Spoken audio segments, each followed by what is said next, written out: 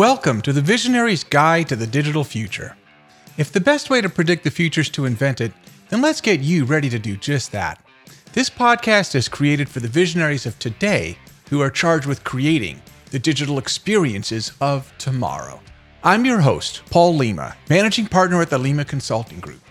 From Wall Street to the Pentagon and Fortune 500s alike, I've been a part of some of the largest digital transformations ever done.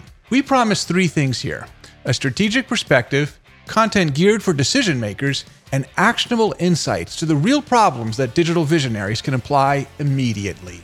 Those who listen to the Visionary's Guide to the Digital Future have an unfair advantage as they invent the future with their finger on the digital pulse, having invested in their digital fitness and having gained a long-term perspective mixed with practical ways to apply what they've learned within minutes.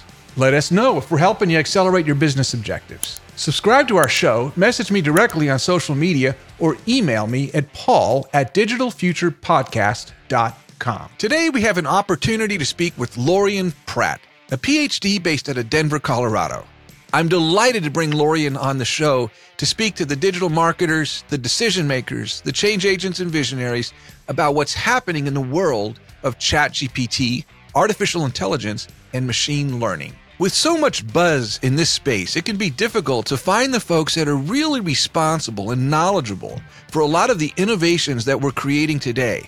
The folks who really, literally, are rewriting the rules and the playbooks. And so we've brought in one of those types of authors who has literally done just that. Matter of fact, part of what she has developed is actually embedded in ChatGPT. Lorien is the chief scientist and co-founder of Quantellia, a company that provides world-class applied AI, machine learning, and a new category of artificial intelligence called decision intelligence. And she's been responsible for lots of services and software solutions that are embedded in a lot of the technology platforms that you're aspiring to use today or that you are using today with ChatGPT. Lorien's the author of the first book ever written on decision intelligence. Matter of fact, she literally coined the name. And the title is called Link: How Decision Intelligence Connects Data, Actions, and Outcomes for a Better World. This July, Lorien is releasing her second book called The Decision Intelligence Handbook. Lorien has over 40 years of experience developing machine learning models, and some of her work is embedded in some of the major applications that you're probably using today, like ChatGPT.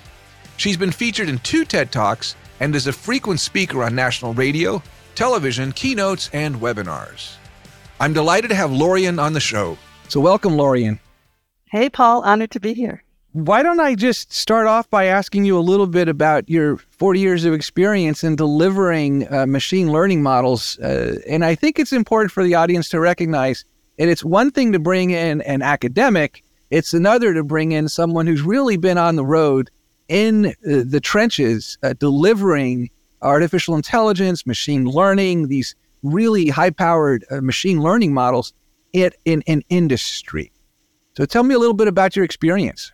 Well, thank you, Paul. It's been a really wonderful journey. And I was originally an academic where the incentive is to publish papers and to get grants and sort of to build a technology out into a new direction. But where my heart always lay was the transfer problem. How do we take that wonderful toolkit that we have, whether it's AI or machine learning or digital twins, and how do we actually use it to achieve business outcomes or to solve some of the big problems that we face, like climate and poverty? And so my journey has been one of starting in academics, where the idea is just to extend the existing research.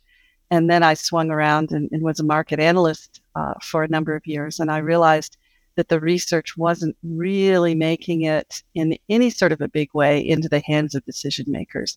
There were a few use cases in marketing and advertising for machine learning, but there was so much need for evidence-based or more structured decision-making on the part of leadership worldwide, and it just wasn't happening. And so that's where decision intelligence came from, and the rest is history. I got a chance to watch some of your speeches, and one of the things that really I love about the way that you go about telling the stories is that you found a way to incorporate the storyline with your mom and the storyline with Bowie, your dog, And really, what I'm trying to get at is there are PhDs in computer science that'll work you through the facts, and then they're storytellers. And I think this is one of the superpowers that you bring, and I hope to be able to hear some of those stories today. I remember you tell us a story a little bit about your work, and you've got a large variety of applications that you have applied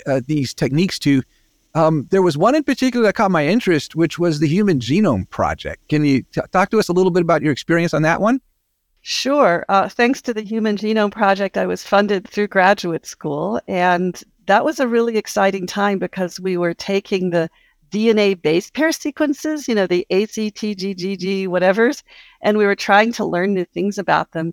In particular, there's some DNA you might have heard of that's kind of junk DNA that doesn't have any purpose. And so the question is, which of the DNA actually creates blue eyes or, ears of a particular size? And which of the DNA is kind of older and doesn't really activate? And it turns out you can use machine learning to figure that out.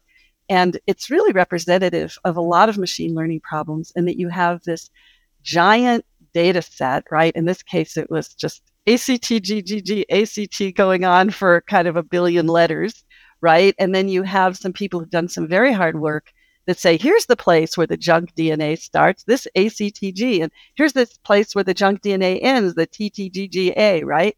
But what is that pattern? And people have been trying to write computer software to figure that out. Well, maybe it's when there's 2 T's and 5 G's, et cetera, right?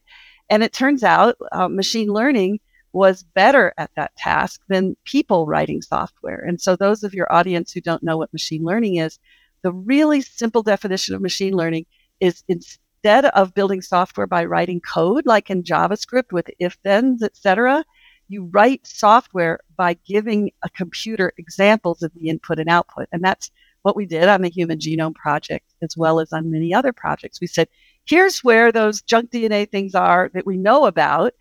Can you computer figure out what is it about that pattern that starts and stops those junk DNA sequences?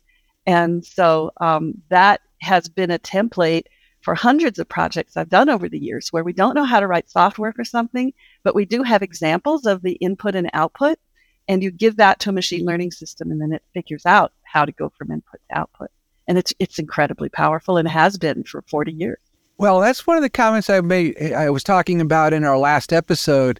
And basically, I make the comment in last episode, if you just put the word computational in front of any discipline, that there are applications for it. Computational politics, computational ethics. It's not just computational physics or computational finance. I had a class in grad school called computational finance in about 2001. But when you start applying this power of computational creativity, computational ethics, computational politics, computational insert name of academic discipline, there is usually an opportunity to use large data sets and machine learning. From what I gather, your experience has been more of working in many different industries rather than, say, exclusively in one, right? So what would you add to that comment there about, putting the word computational in front of just about any academic discipline? I think you're absolutely right. And I think we see a lot of organizations on what we might call a digital transformation journey, of which machine learning is a step along the way. And so at the beginning, nothing's digitized. And then they decide they're going to, have some data that they're going to capture and track. And then a few years later, after they've been tracking some data, they say, hey, maybe that historical data has some value in it if we build a machine learning model using it. So I think, the most common example is we have historical data of when customers churned. This is probably the most widespread machine learning example. And churn means we lost a customer from a subscription plan or from a telecom. And hey, we have this historical data that showed all these characteristics of a customer, how often they call the call center, and their other behavior characteristics. Can we use that to build a machine learning model that'll predict churn, right? And so that pattern where partway along the digital transformation journey, organizations realize they have this big data set, and that data set represents these historical inputs and outputs. and then they feed that to a system that automatically builds software for them. Churn is just one example. Customer lifetime value is another one you can use. What's the likelihood of an intervention? If I pick up the phone and call them, will they not leave me? Or should I send them a direct mail campaign? These are all examples of situations where you can use this historical data to build automatically build software that helps to make a prediction. And in many domains these days, those predictions are better than humans could do. We're seeing machine learning get levels of accuracy that humans aren't capable of doing because it detects very subtle signals. Like in the churn thing, we discovered in one that, our most likely customers to churn are the ones in this zip code because they've received a direct mail campaign, but only if they're women, heads of household, less than 30 years old, and at least one child, right? And, that's impossible to come up with that very complex pattern just by eyeballing a million rows of data, right? But machine learning can find that pattern, and it's very, very powerful. That example reminds me of the story around beer and diapers. I remember learning from Kirk Bourne, who I love a great deal. He's just such a fantastic guy. And Kirk has this story. He talks about this relationship between men who go into a convenience store, usually after work, and they stop in and they buy diapers. The most highly correlated product they buy with the diapers is beer. And if you just look at the data, you can't really make that correlation. What is the hidden factor that is creating this correlation between beer and diapers? And anybody who has a toddler at home knows it's a crying baby. What was the other external factor that's not in the data? If you're not here, raise your hand, right? And so in the example you gave about churn, it might be that the competitor offered for that particular segment, a very sweet deal about, maybe get your cell phone for free for your kiddo, right? Because you said that it was women who have children at home. And you won't know that.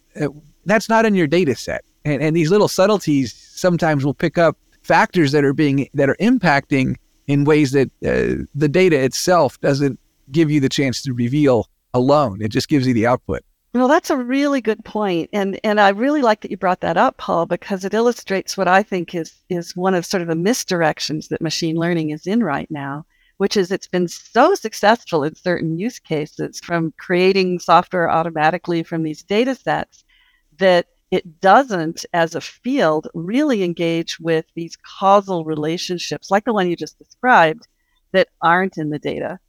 And what I have found is that when I'm helping organizations to make decisions that are very impactful in complex environments, most of the pieces of that decision are not in any data set, but they are in the heads of humans. Humans have a causal mechanistic understanding of how the world works. We understand that crying babies might make you want to go buy beer, right? But there's no data set for that.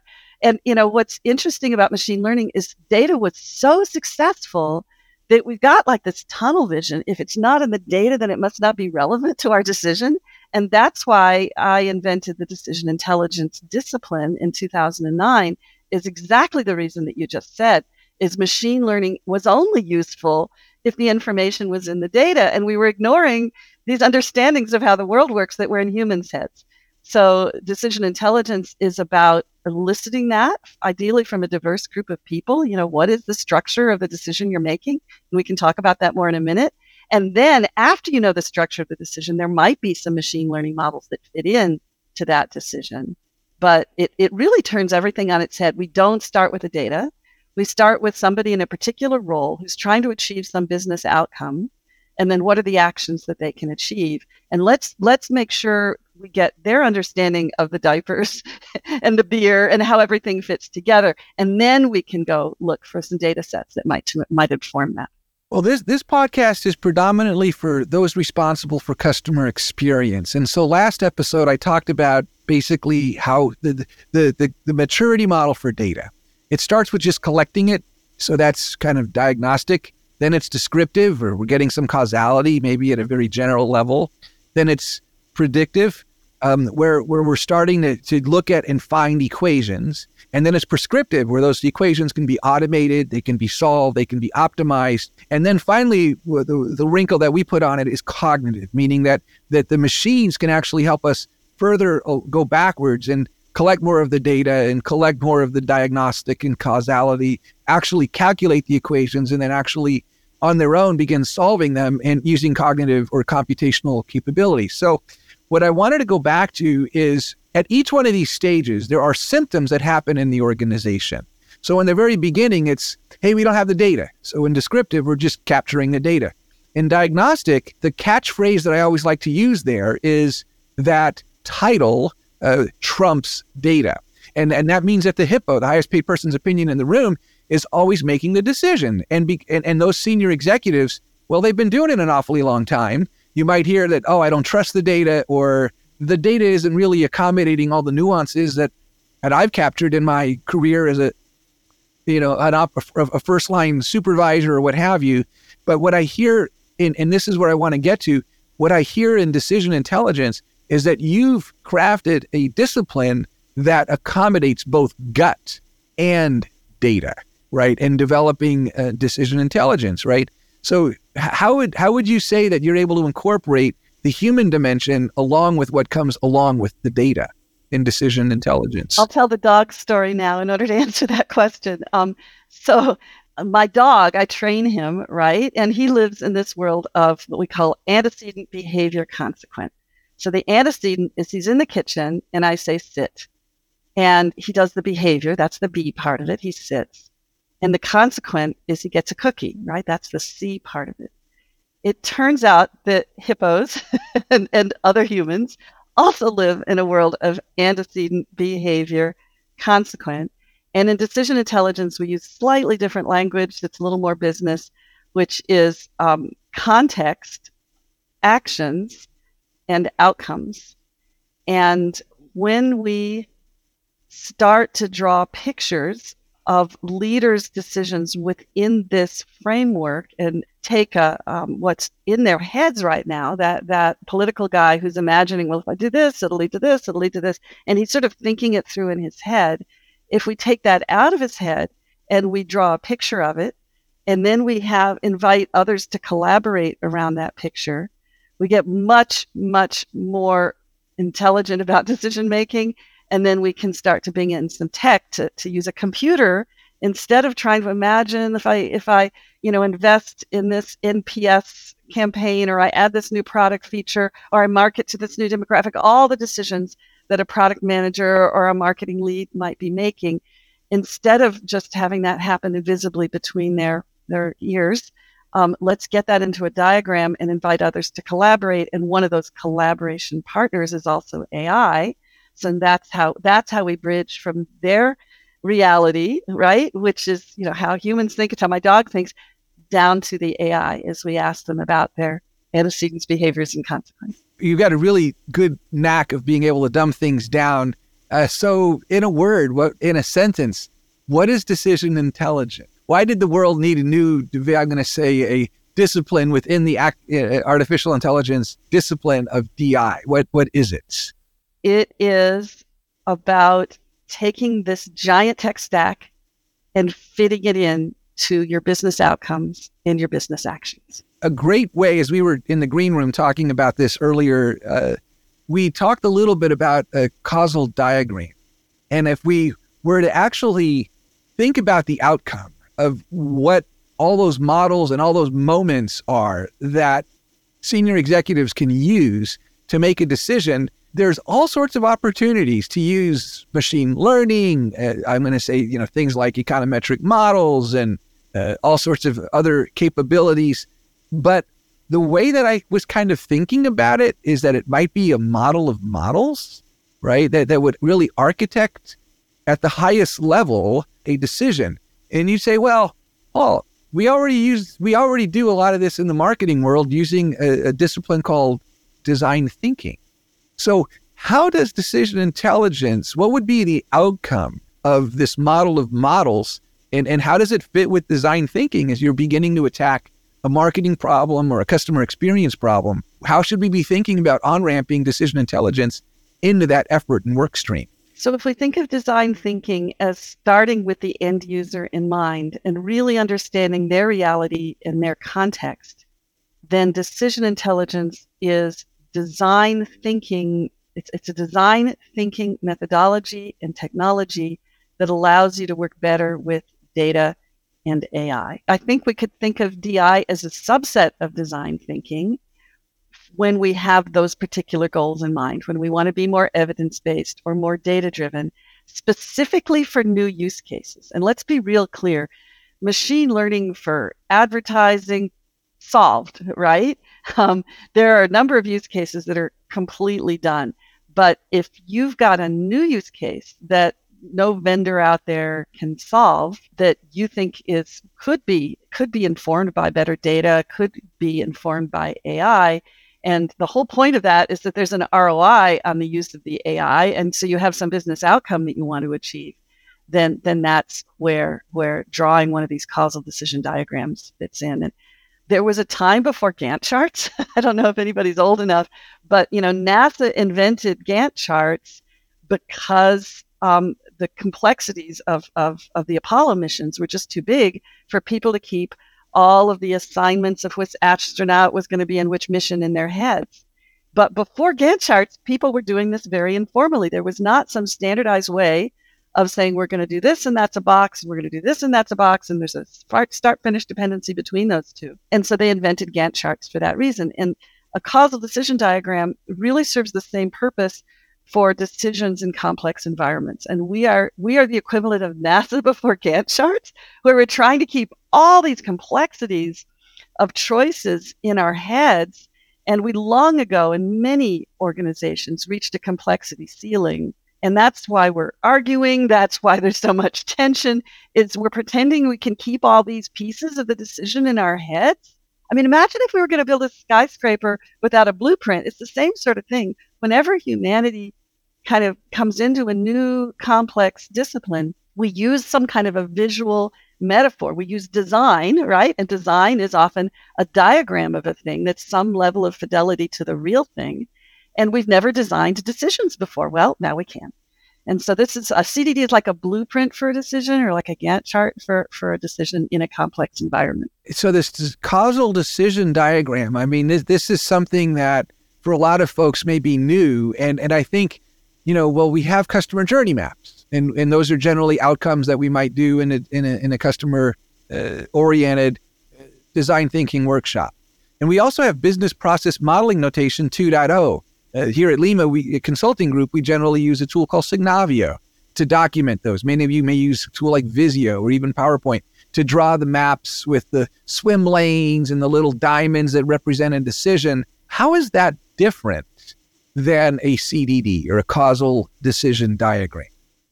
Super good question. And if your audience has gone off to get a coffee, this is the time to take that coffee and drink it, because this is A, a little gnarly to understand, and B, one of the most important things to understand in the world right now, because without this understanding, we won't solve complex decision making. And I'm going to do it with an analogy. Think of the difference between the decision to charge a price for a product and the process that you go through to implement that price in your computer systems. Both of those are important things to do, right? Like if we charge $10, well, what's the thought process we go to as we decide whether to charge $10 or $5 for a product? Or as we, another thing is adding a new feature to a product, right? Well, the thought process we go to is if we charge that and then we market to a particular audience, we'll have a certain number of people who buy it, and that'll translate into a certain revenue. There's a chain of events that we imagine that will happen as an automatic, and that's the key word, automatic consequence of that choice to charge $10. It is outside of our control. And a business process diagram, the boxes mean things that we do. And so like we open up the website, we go to the page where the price is listed, we call up our sales representatives and say the price has changed. These are activities, right? And the boxes are just activities that happen one after the other. In a causal decision diagram, the boxes are not activities. People are always tempted to think that they are. They are consequences of your action, right? And so it's that chain of events that's set in motion by the decision to charge a price. So if I'm a government official, I'm setting a policy for, subsidization for an agricultural company. I'm not going to take the activities, I'm not going to map the activities of that company. Instead, I'm setting a policy. And how do I decide what policy I should set? I'm imagining the consequences that would have on the economy, or the consequences that would have on a particular sector that are outside of my control, right? So the key thing here is in a causal decision diagram, and you can see this one on the screen. On the left-hand side, you have things that you can control. And then as it flows from the left to the right, you get to the things that are the consequences of those things that you control, the consequences of those actions. Just like my dog Bowie, right? He takes an action and then outside of his control, he's, ultimately going to get a cookie, right? Now, in business, it's a longer causal chain than just action response, but it's the same kind of thing. Well, I love that, right? Because we've got, this is to go back to your ABCs, we've got these inputs or antecedents, this contextual environment that we're dealing with. It's highly dynamic. Perhaps that's what's on the left column there. And then we've got these behaviors, and these are actually the nuances of what's going on in making the decisions. And then, we've got these outcomes or consequences. So are these boxes all within, particularly the purple and the green areas, are they all consequences, or do some of these actually represent the moment at which the process of the decision is being made? Great question. The yellow ones are actions on the left-hand side. The pink ones in the lower left are the externals, is the formal word for the context, the things you can't change, but you can make assumptions. You can assume that your competitor won't ever charge more than $12, right? I can't control that, but I can make an assumption about my external environment. And then the green stuff on the right are the outcomes. And everything in the middle is kind of our map of the complex world. And sometimes there's feedback loops in this, so it gets really complicated. And so you really need a diagram to understand it.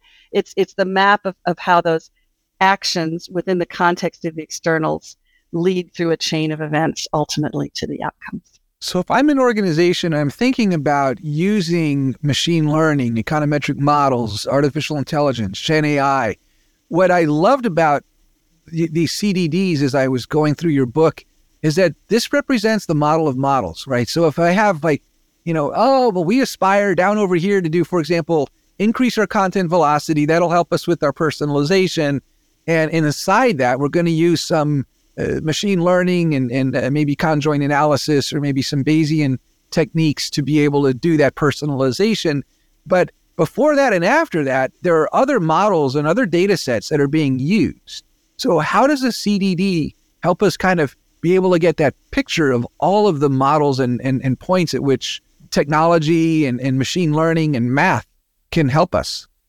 So first, I think the most important thing to know about a CDD is it comes out of human brains, because as we talked about at the start, we usually can't get this kind of diagram out of some data sets. So how does this help us understand how to use those models? DI says leave the data out of the room at first, leave the AI out of the room, because you don't want to be looking for the solution under the data or AI lamppost, right? You want to be looking for the solution through the lens of your decision maker and the business outcomes that they care about. What we do is we go through a process where we draw this collaboratively, and then we iterate on it until we like it. And then once we have this with all the lines on it, we look at each line and some number of the externals, and we say, is there a data set that can inform this? Is there a research study that can inform this? Is there a econometric model? And so in this one, this is a decision made by a facilities manager. When should he let people into the room? And one of his choices is he might market to everybody to wear a mask.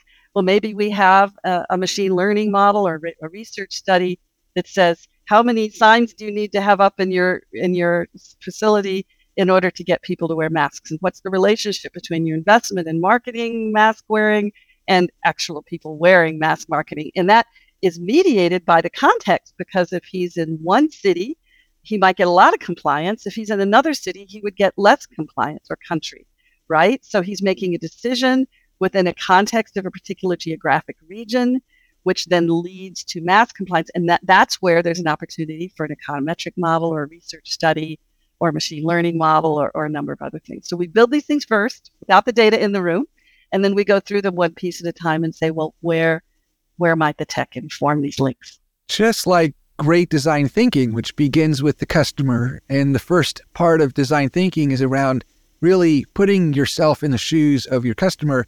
and demonstrating empathy, right? And I think in this case, if I'm a senior executive that is beginning to aspire to leverage computational creativity, generative AI, and so forth, where does this causal diagram, begin in my journey? Should I be doing this early in the stage, or is this something that's done, at the end, which is so typical, right? Is this something that's done during the design thinking workshop, at the end, before? What would you tell this senior executive?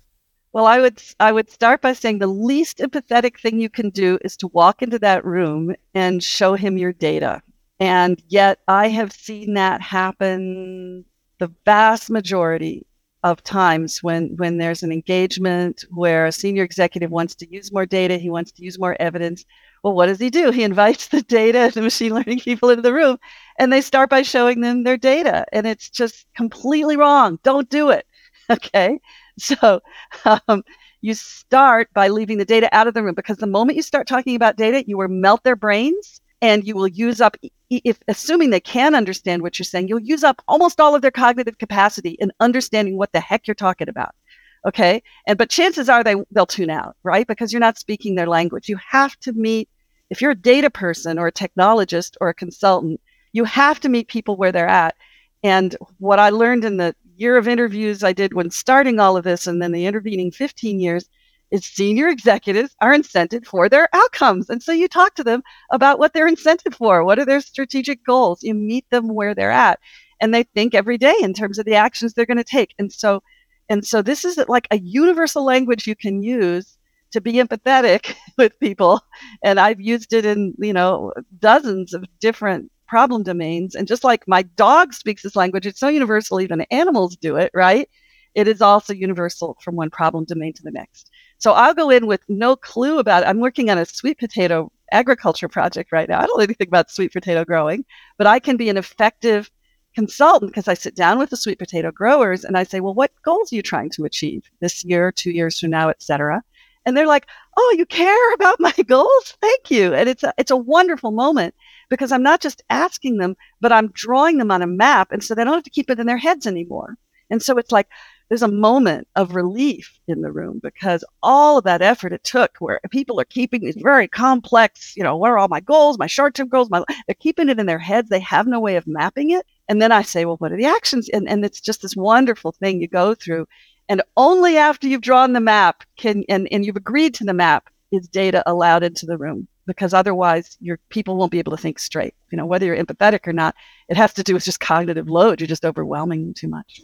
Wow. I mean, years of experience of doing this in the field. I mean, it really demonstrated a little bit of some lessons learned and pitfalls, which was my next question. So you kind of preempted it in a really great way. So if I'm a senior executive and I'm contemplating a new digital experience, a new customer experience, I'm thinking about loyalty. I'm thinking about how to better leverage my data. I'm thinking about accelerating my content velocity and producing more content to support an ambition of doing more personalization. What's my on-ramp? What's the first thing we need to do if we want to leverage math and leverage the capabilities of all these, Chat GPT and so forth? What's the first thing we ought to be doing? Well, the first thing you should be doing whether or not you're using any tech, which is to sit down with your team and be crystal clear about measurable outcomes that everybody's going to be held accountable for, right? Make sure that you're aligned, that it's EBITDA net of CapEx measured after 12 months, and that our goal is that grows by 2%, without hurting our EBITDA net of CapEx after 24 months, which needs to grow by 5%. It needs to be so crisp and measurable that you'd be willing to make a bet on it and you'd know who won the bet, right? And simply having that discipline and then revisiting that outcome, because the world drifts and goals drift, and just reconnecting with your team about those outcomes that you're all trying to achieve, because people make like 10,000 decisions a day. I promise only a tiny fraction of them will ever be informed by tech or informed by decision intelligence. And so simply having a crisp and clear alignment of where you're aiming for is so foundational, and in my world, so rarely done. It's like everybody sort of assumes that we all know where we're heading, and I go into these teams and I say, we're going to talk about the outcomes. And one of my pitfalls lessons learned is I assumed people had already aligned around this. And lately, 15 years, they're never aligned around it. And they might have been aligned around it 3 months ago, but it's drifted. And just this rechecking in and realignment about what we're trying to achieve. And, just write those down, right? I draw them in little boxes, but you can do it however you like. And then align around the actions. What are your authorities? What are the things that you have choices about? Can we choose a price for this product? And what's the constraint on it? It can be between $2 and $12. We got some requirements for management. Map those. Just write those down. Make sure you're all in agreement. It's what your actions are. And then get some agreement about how those actions connect to the outcome. So this is when it gets a little more gnarly, where you're drawing this cause and effect chains. You don't need to read my book to do that. You just need to listen to the last 60 seconds of this podcast. And the books go into it in excruciating detail, right? And there's best practices, and I teach a course. But you can get an awful long way from the last 60 seconds. Yeah, so it sounds like one of the tools that we'd like to use is a balanced scorecard, and that helps us figure out the why, right? That breaks down, and I talk about that a little bit in episode 1 of this of the podcast. Then we go, maybe the next thing, what I heard you describe was maybe this causal diagram, and that might really figure out the what. What are the impacts in the decision? What are the consequences? What are the activities? And then we schedule the design thinking workshop once we've got the causal diagram down and we understand what it is that we want to do, right? And then we can figure out the how, which is in the design thinking workshop. So the outcomes there might be a design thinking workshop. Outputs would be a service design blueprint. It could be a customer journey map. It might even be later from that, a business process modeling notation process diagram. But it sounds like the causal diagram ought to be an input going into the design thinking workshop, if I understand. I think it goes both ways, because decisions happen within certain business processes. So you could start with the BP, with the business process model, if you've already got one. And you could say, for each step of that business process, are there some decisions inside it, right?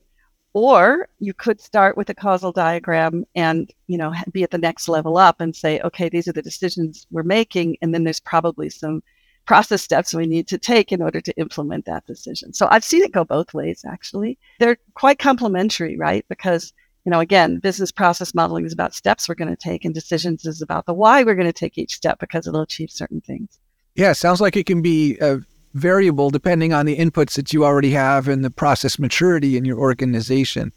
The reality is, been doing this 19 years, I would say more often than not, in the marketing area and the customer experience area, if there are process maps, they're old. They're from the 2 generations back of the website and the digital experience. They're not up to date. And it's I think it's hard. It's not been it's not like in, factory and retooling where there's process maps for how that ABB machine is going to make the car off the assembly line.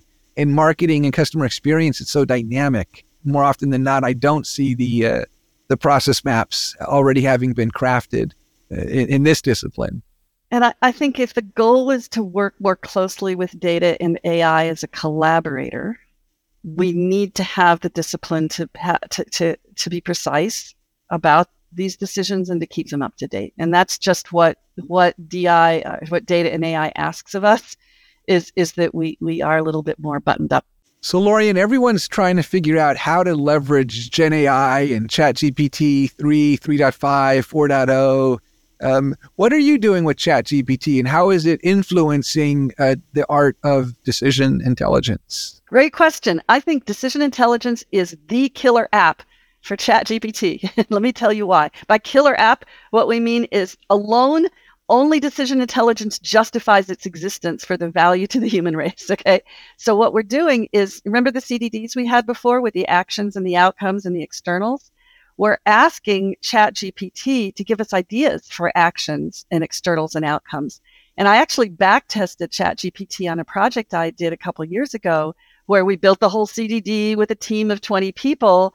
And then I just, in the last few weeks, I said, hey, ChatGPT, are there some actions we didn't think of? And it came up with a whole bunch that these 20 people had never thought of. And then it said, hey, have you thought of these unintended consequences? Because I've been modifying ChatGPT, not just to do like normal chat, but I've been teaching it to do CDD elicitation chat. So it knows about actions and outcomes and consequences. It knows about CDDs, right? And so it came up with a bunch of unintended consequences that this team had not thought of. And so in summary, ChatGPT, what we talked about earlier, how the CDD is not in data, we're getting it out of human brains. Well, you can only get it out of the human brains that are in the room. But ChatGPT gets it out of all the human brains, right? Because it's going out and it's spidering the whole world to say, for this particular decision, are there some actions that might not have occurred to you or some unintended consequences of outcomes that you might not have thought of? And oh, by the way, it also gives you ideas for the machine learning models that fit in the middle.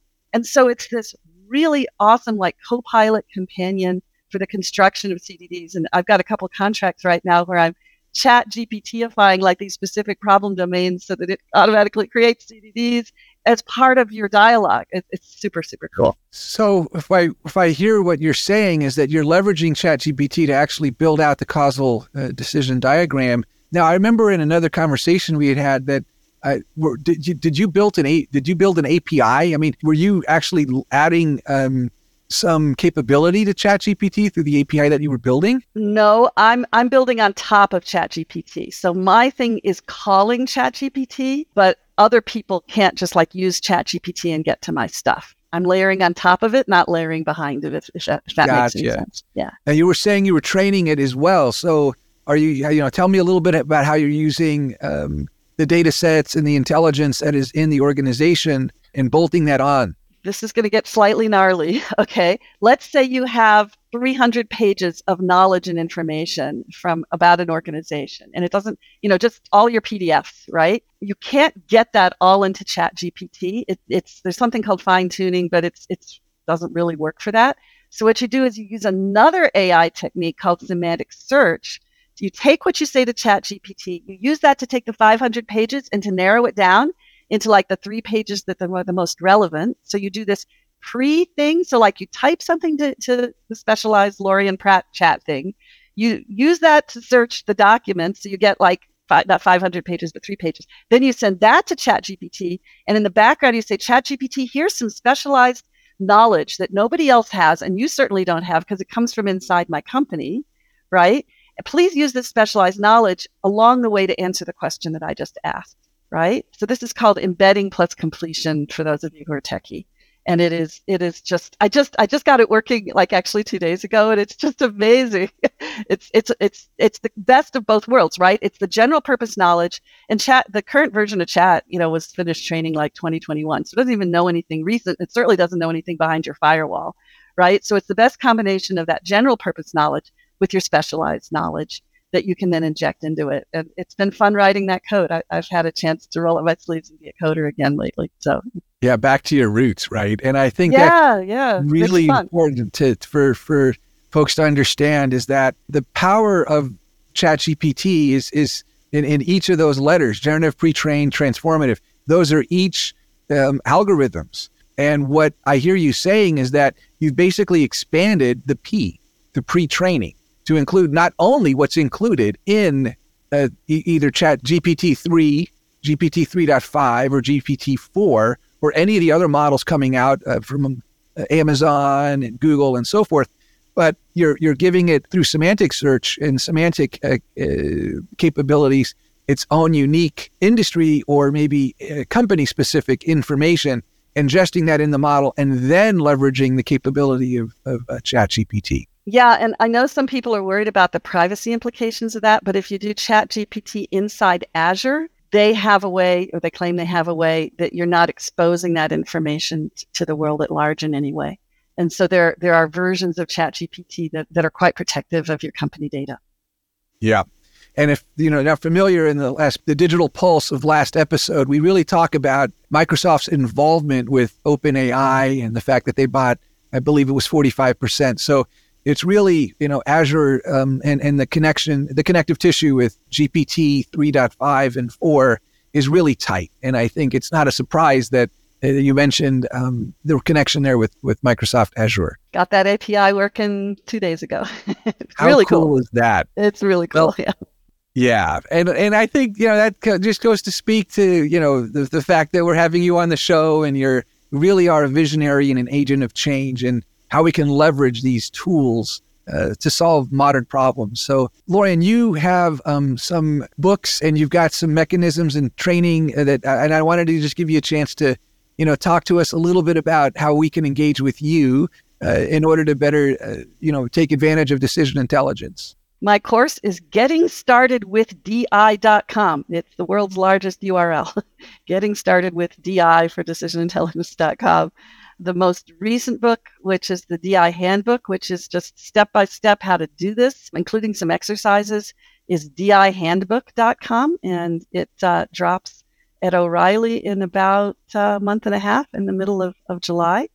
And then my previous book that you can get right now is called linkthebook.com. And that's more about the high level. It's meant to be like my mother read it. She's 86, right? So it's meant to be very accessible. It makes a great graduation present because it sort of gives this grand overview of where tech has gone and then how tech is now getting integrated into decisions. Lorien, this has been a lot of fun. I have a little exercise I want to do with you. I'm going to give you 5 words. You're going to say the first thing that comes to mind as we wrap up. All right? So the first one is just to get our creative juices going is design thinking. Necessary. Chat GPT. Atom bomb. Wow. That's changing phenomenal. Everything. It's changing everything. Decision intelligence. 21st century. Bowie, your dog. My dog. Happy, because he always... And Lorien Pratt. Oh, that's a good one. Lorien Pratt, underappreciated. Lorien, you've been at this an awfully long time. And really, I think anyone who is an innovator and an agent of change and someone who's really ushered in a new discipline for the 21st century may feel that way. I think many innovators do. So I appreciate the work that you've done, the 2 books, the TED Talks, the webinars, and you spending time with us on the Visionary's Guide to the Digital Future. So this has been Paul Lima with my guest, Lorien Pratt. Thank you so much, Lorien. Thank you, and thank you to your listeners for hanging out till the end. Appreciate it.